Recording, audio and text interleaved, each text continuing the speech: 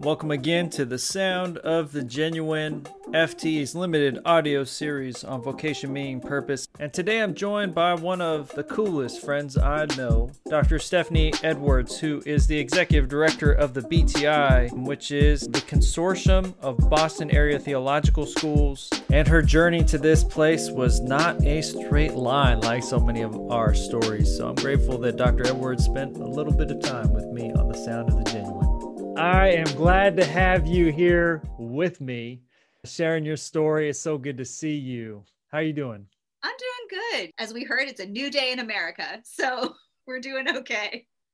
I know what you do as the executive director of the BTI, but you haven't always been that. So we're going to go back a little bit. I'm curious as where you grew up, what that was like, and tell me a little bit about yourself. I grew up in a predominantly white, middle upper class suburb outside of Portland. And I grew up like a lot of people who look like me. I had parents that were middle manager on my dad, and my mom's a public school teacher. I had the classic smart little kid overachiever calendar. Pat knows I like to make lists. It started early. So I had 19 activities every day and I ran around doing everything I could get my hands on. And that was wonderful because I did get to explore. I got to travel, and that's something I'm still passionate about. For a lot of intents and purposes, it's a very stereotypical suburban growing up. I was not raised with religion. My parents are crunchy granola, little bit like late 70s hippies. And part of that, though, was we talked a lot about how to form morality and what was right and what was wrong, and lots of modeling from my parents about values and how they live out in the world. What were your parents' hopes for a young Dr. Edwards who had a list? What were they hoping you would put on those lists? Literally everything. My parents were success driven in the sense that they knew that they had been given opportunities for education and career advancement that their parents necessarily hadn't had. And then that meant another degree of freedom for their kids, for me and my brother. So I think the central thing to accomplish was get an amazing education.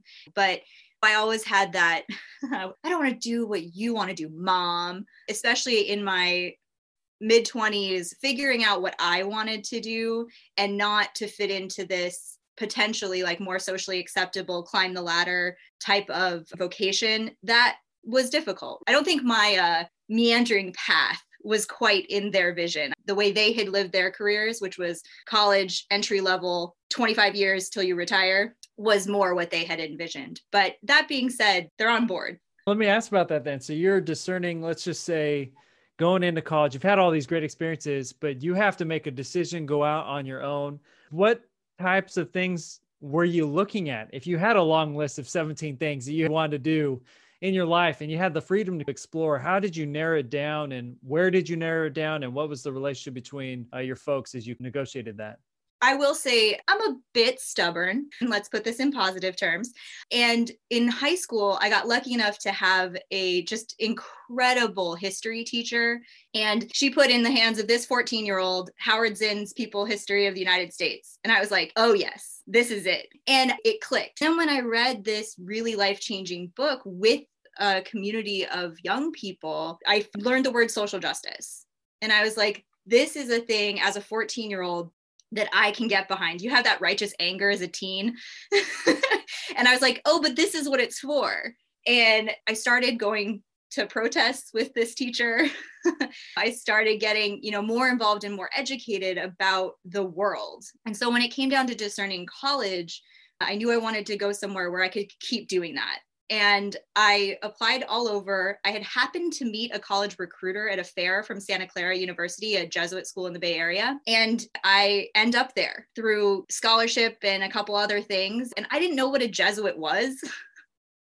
I think it's Catholic. I like the tagline, men and women for others. Let's go for it. And from there, you get into a world where for the first time, because hypocrisy has always been my thing, and it was really my thing in my teens, I hated it. And I finally got to watch people walk the talk at Santa Clara.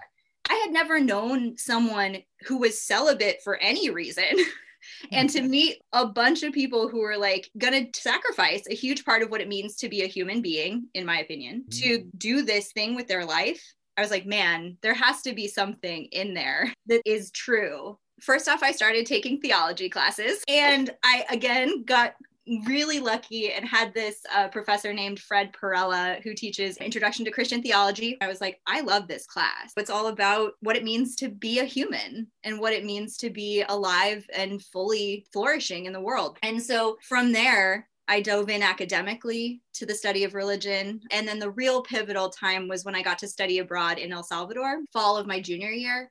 And it's no longer, unfortunately, an operating program, but the Casa de la Solidaridad, the House of Solidarity, was a program set up in response to the Jesuits who were killed during the Civil War in El Salvador. And while professional priests went down to take their place, there had been this idea that students should come and also form communities of solidarity with students in El Salvador for the purpose of cross-cultural education, but also this idea of global social justice. How do we recognize that we're all connected in ways that are actually very real and visceral and not just disconnected and theoretical, and commit to those connections in a way that can move us all forward? And so that semester, honestly, I think it's one of the hardest things I've ever done. Going there and not just being in an immersion trip context, but actually being like, I'm going to go live in El Salvador for 5.5 months. It's my life. I'm going to live in the community.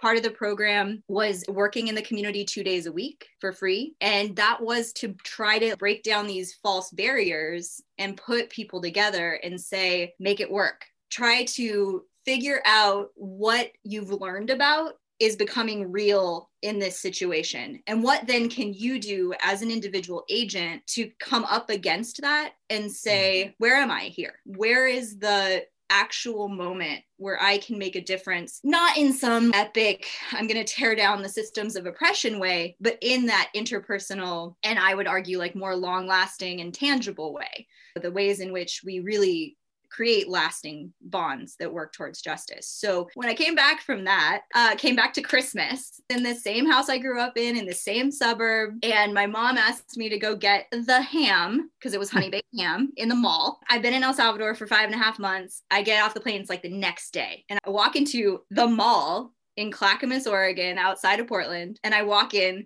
to a store that is exclusively for ham. And I can laugh about it now, but I was so mean to the poor ham lady. Because I was so overwhelmed. I ended up later working with refugees and asylees, and you hear this from them because they walk into a supermarket, let alone a honey-baked ham store, and they're like, how do you choose? Like, why are there 50 different types of ham?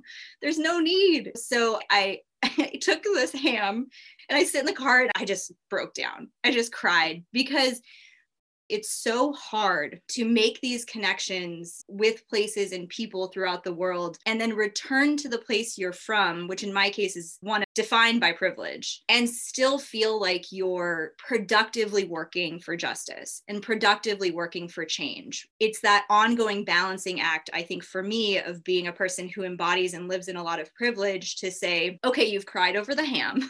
That's okay. But now what do you do? Right now, how do you re-enter your family, still your family, your suburb that you grew up in is still your suburb? How do you figure out what you're now going to do? Because for very few people, actually, are you going to stay in the place that created that change for you if you come from a place like mine? You're going to return. And then for me, it was that negotiation of now what? What do I do after that? And for me, it was a year of service. I had an amazing senior year back at Santa Clara. I was lucky enough to have a cohort of 5 women who'd also been on my semester abroad, who went into spiritual direction with a priest who'd also been in El Salvador with us. We continued that community through the senior year, did a lot of discernment. It was weekly. It was a lot of intense discussions and work together. And then through that, decided to do the Jesuit Volunteer Corps for a year in New Orleans, which was 2007, 2008. So about a year and a half after Katrina. Stephanie, I'm really curious about like the two worlds in terms of like the physical manifestation, what you've seen, what you've experienced, But I imagine that part of also this tension is a internal kind of tension between, like you said, it's not just the two different worlds, the systems that make this possible. But I'm wondering what guidance or mentors or folks helped you discern through that. And what were you imagining for yourself as you try to reconcile these two very different worlds? Yeah, I will say spot on just in the question, because it's not something you do alone. I mentioned that community of women and that spiritual director. I have found if I resign myself to thinking this can only be solved by me sitting down and figuring it out, I'm never going to leave this room. I cannot do this type of work alone. When I had that spiritual direction, and then I also was at the time, because I mentioned I was not raised in any sort of faith, starting that at that point, I started discerning whether or not I was going to become Catholic, which took a few more years to figure out. And I do now identify as Catholic and a full member of the church. I think that one of the main things that has been hard for me to live into, but is something these communities of support always remind me of, is the service that you embody should be service of joy. The joy that you feel in doing your work is the work you're supposed to be doing, right? The Thurman quote, the world needs people who are fully alive. The world doesn't need a martyr. The world doesn't need someone out here saying, if I just hurt more, you're going to hurt less. That's not the case. And that can be really hard for those of us, and particularly me, who are interested in making sure that we're leveraging our privilege toward the good and recognizing that some of it we can strip away, but some of it is inherent. And how do we make sure that we're not falling into that trap of self-sacrificial BS, to put it lightly, right? Figuring out the ways you can live out of joy and fullness toward other people and with other people is the ongoing struggle for me. I think seeking out any sort of mentorship has been crucial, whether it's academic, personal, or otherwise. And I do a lot of work in groups, and it's not necessarily role models or mentors, but it's co-mentorship, where you're getting together with groups of people who have similar interests, and even just friends. Like you and I became friends in that type of group, and making sure that those connections remain strong. And then you can call each other on when you're like, is that really, are you fully feeling yourself? Because I don't see it. That's real talk. And I think especially for me, who is someone who it could be so easy to just fall back into patterns of privilege and patterns of comfort, so easy to keep those people around you who are keeping you accountable to your true self and what you really want and not just what's easy, has been just definitive of keeping this life of mine going. I'm curious about how you do keep that going as you think about coming out of that volunteer process and thinking about, okay, I need to do something about this. I need to live a life that matches my teenage self who will not deal with my own hypocrisy. What do you do with that? And how did you move beyond that experience and try to make a difference in the world? What was your next step? It was a hard decision to only do 1 year of service. I actually did apply to do a second, to extend, and I got permission to do so and got through the program. But then I also had this offer from BU and was very excited about all of the books and classes. And I did start to think about, how do I balance the things I really want to do, the things I really want to accomplish, and this idea of being in service to others? What's the best way for me to do that? Opening myself up to an opportunity to get better at things, to be a better person, to give myself the space to feel like I had more tools in my toolbox felt essential. I'm not saying that was an easy decision. Leaving New Orleans was one of the hardest things I did at that period in my life, because I felt so tied, and I still feel incredibly tied to that city and still am in a lot of ways. I knew though I wasn't ready to do some of the things even that my job had been asking of me. I was practicing what we call para-professional social work,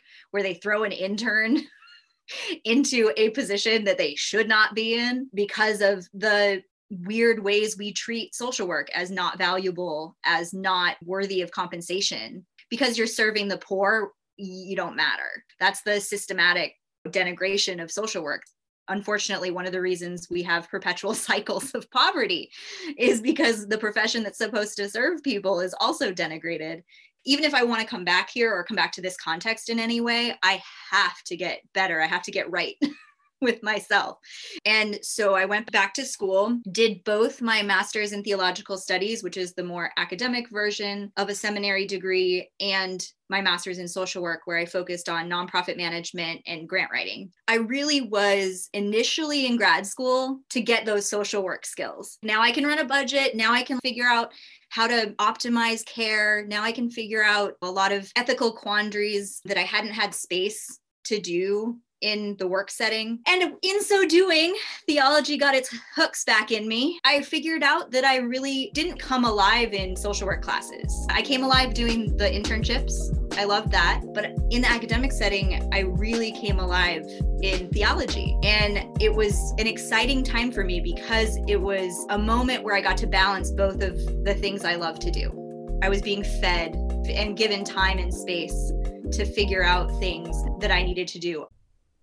Hey, it's Pat here from the Forum for Theological Exploration. If you've liked what you've heard in Sound of the Genuine, but need just a little bit more help discerning your call and your purpose in the world, we have a really cool online learning experience for you. We've put together these stories and many other resources to help you do that work of discerning your life's call, meaning, and purpose. You can find that resource and many more at ftleaders.org. We look forward to working with you and helping you discern your next most faithful step. Thanks again for listening to The Sound of the Genuine.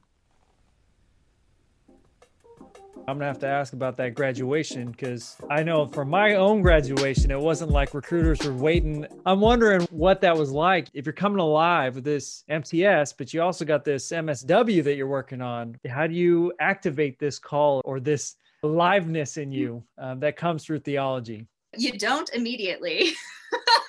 Or at least in my case, I had this MSW, right? And part of the reason you do this is because you often get hired by the people you intern for. And that happened for me. I worked for the Massachusetts Office for Victim Assistance, and it serves broadly defined victims of crime and the agencies that support them. Even though I knew I had this thing in the back of my head that was like, I don't think you're done with theology, but you have student debt. I worked in that position all the while getting less and less excited about who I was and what I was doing. I just wasn't connecting with it. It was very necessary work, but it wasn't enough. It was getting at me on every level. And I'm lucky enough to have been in a relationship with my now husband. And he said to me one day, he was like, you're just not happy anymore. You don't have to do this. And he called me on it, right? It's going back to that community, these people that you can call on to say, I don't feel good. Do you also see me not feeling good?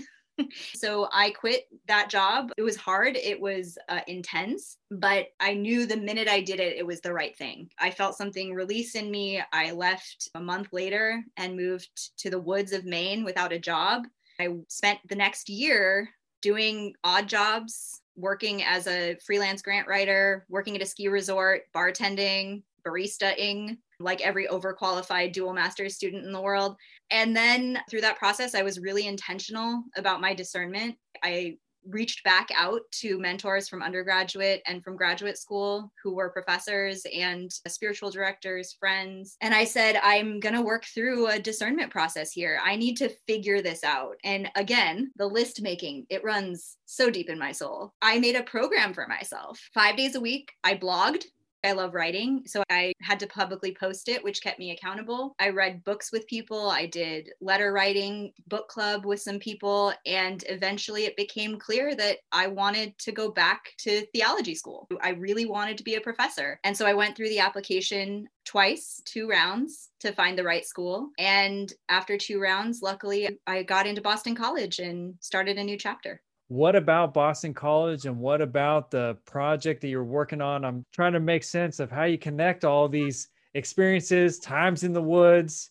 How did you find your joy through a doctoral program? I love school, so it wouldn't surprise me that I ended up there, but I didn't start out discernment with a goal already in mind. I think a lot of us reverse engineer our discernment because it's really scary to say, I don't know. Part of my privilege in this was that I had the financial capacity, I had the resources to take the time I needed to figure all of this out and be very open to whatever it revealed in me. And what I wanted to do was never end up in a position again where I felt like I had to give up a passion. I wanted to only go forward in a environment, in a program, in a job where I could be my fullest self. And graduate work in theology for me became specifically a doctorate in theological ethics. So I wanted to focus on ethics. And I also wanted to focus on trauma studies, which is something that I had started thinking really deeply about in New Orleans. My friends and my experiences there gave me a lot of really life-changing experiences that started to also coalesce around what I'd experienced in El Salvador.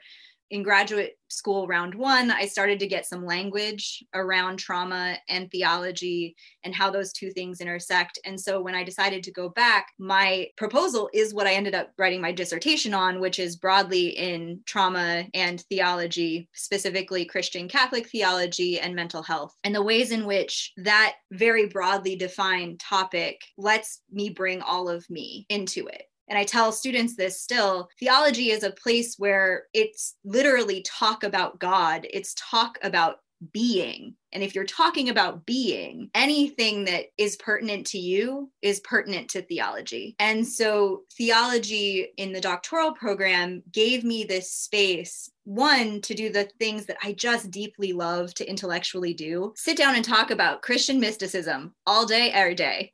Love it. Who's going to do that? Only in a doctoral program.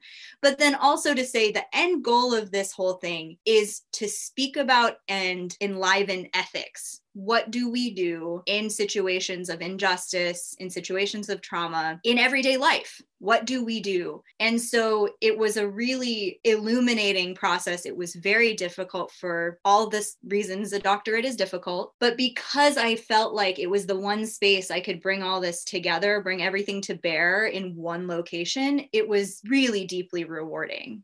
It almost sounds like in your project, hearing your story back, that you are able to research and close the gap between the experience in El Salvador, New Orleans, which are theological programs. I mean, you're doing discernment in those communities. And I am thinking that is really powerful work. That's not disembodied brain work in a lab or in a library alone. That is bringing all these experiences into research. So that way, when the next generation is coming along and discerning, they read a work that has put those things together. It's not one or the other. They're in the same spot. That's really powerful. Dr. Edwards, you've written this dissertation. You've done this great work. You've put these things together. You graduate. What's next?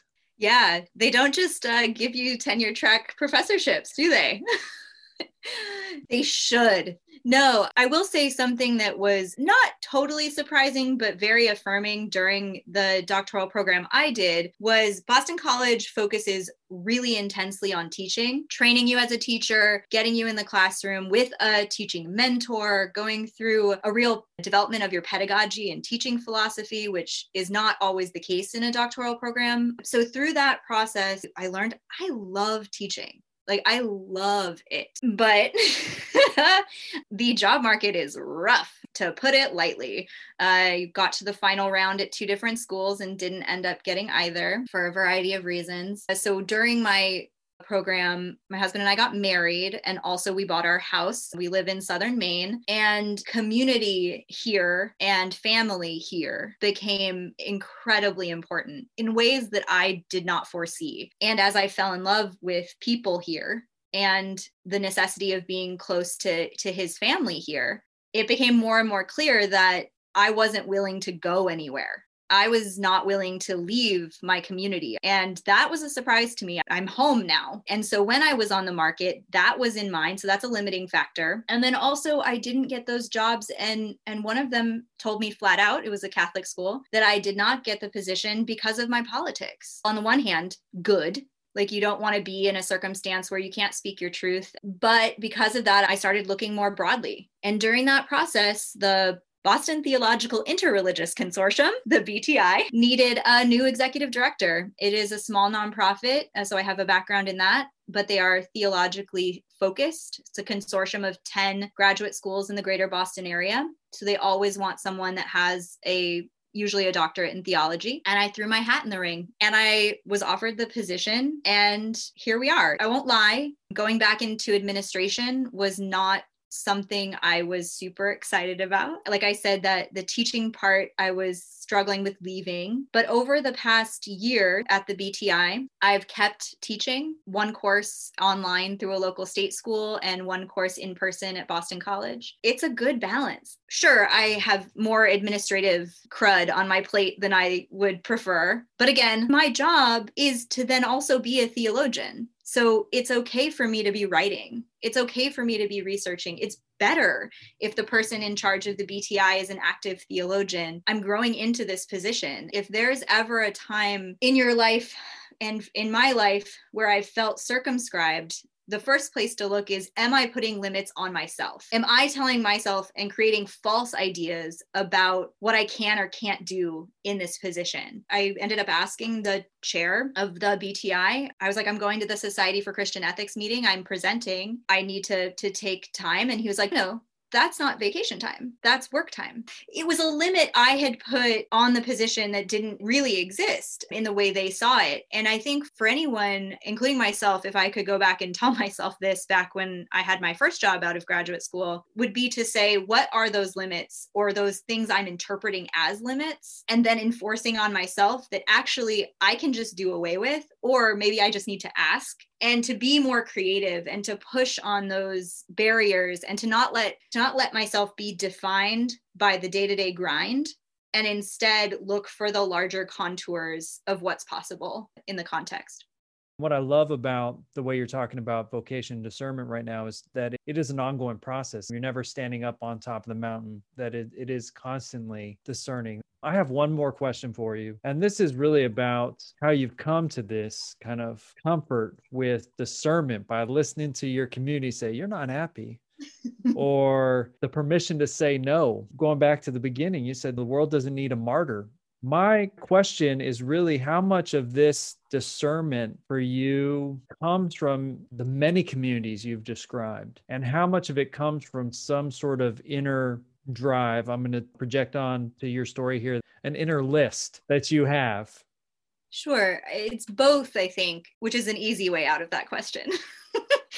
No, it's very theological, both and. Part of doing theology, part of why I love it, and part of what drives my students insane is that it's not an either or, that God is not an either or. If God is truly mystery, then existence is both and. That's it. And if you take that seriously, which I try to do, then to cling or to grasp at certainty as the goal is such a false promise. And you're only going to be disappointed. For me, the central teaching that is very internal is practicing almost daily meditation about releasing certainty. What does it mean to let go? The phrase I love is letting go of what no longer serves you. A lot of things don't serve me. Scarcity mindset doesn't serve me. Certainty mindset doesn't serve me. Rigidity doesn't serve me physically or mentally. Ways in which you inhabit stretching, you inhabit healthy pushing. How do you live in those uncomfortable moments and realize that you're still going to be okay? That discomfort doesn't mean failure. Discomfort doesn't mean tragedy. It means that you're growing, you're learning, you're figuring something out. And for me, that's internal work. I have to be really intentional about creating those spaces where it is more of a yogic practice and it's an embodied practice. Through my embodied practice, I remind my mind and my spirit of the lessons I'm learning while I move my body. And I know a lot of people feel that through dance, feel it through walking, hiking, whatever the thing is. For me, that's an individual internal practice that I have to keep up. And it's also prayer. I see all of those activities as very prayerful. And then for community, I laugh because like my core relationships are defined on calling each other out, which I don't know if that says something about me. Real honesty, being with people. And I have been so deeply lucky in my life to, at every step, have had these communities, learning that when someone critiques you or calls you out, it's not because they judge you. It's not because they love you any less. It's actually because you are asking them to tell you how to be better. That you understand that if you're committed to a friendship, that friendship means I see you not being who you are. I'm going to be here, but I'm seeing this. And for me, that is indispensable. When I'm challenged every day, I have now got this fortitude within myself, and I've got these people outside of me who are going to be there to embrace me when I mess up, because it's not about perfection. If you want to feel more comfortable with being uncomfortable, you got to practice it. And that's been really true for me. And that's in my external relationships and my internal self-work. I'm just thinking about how beautiful that is, this sense of release. And where that release takes you is into the heart of the community for people to catch you and to hold you in truth, call you out when you need to be called out. Those two things going hand in hand. That's really incredible. Dr. Edwards, I am so grateful for this time and to know you and to be called out by you and to learn from your journey. And I just want to say, from the left coast, best coast, all the way to our journeys together on the East Coast, it is a pleasure to know you and to know the work that you're doing to live your fullest self and bring all those pieces together, and the world's better for it. So thank you for sharing that this time with us. Thank you so much. I just want to mention that part of my work now is working with students or anyone at their path in theological discernment. So if there's any reason that anyone who engages with this material might want to reach out to the BTI and to me specifically, please do. There's always opportunities for us to grow together as a theological community. Now, I just want to thank you for joining us on the Sound of the Genuine and listening to Dr. Edwards' story. Now, we know you have a story to tell. Share it with us. Write us an email. Drop us a line. We would love to hear it. Special gratitude to Heather Wallace and Elsie Barnhart, FT's design managers, and at Yale Beats for his music. Don't forget, you can get more information about the Forum for Theological Exploration and our many resources at ftleaders.org. Thanks again for listening, and see you next time on The Sound of the Genuine.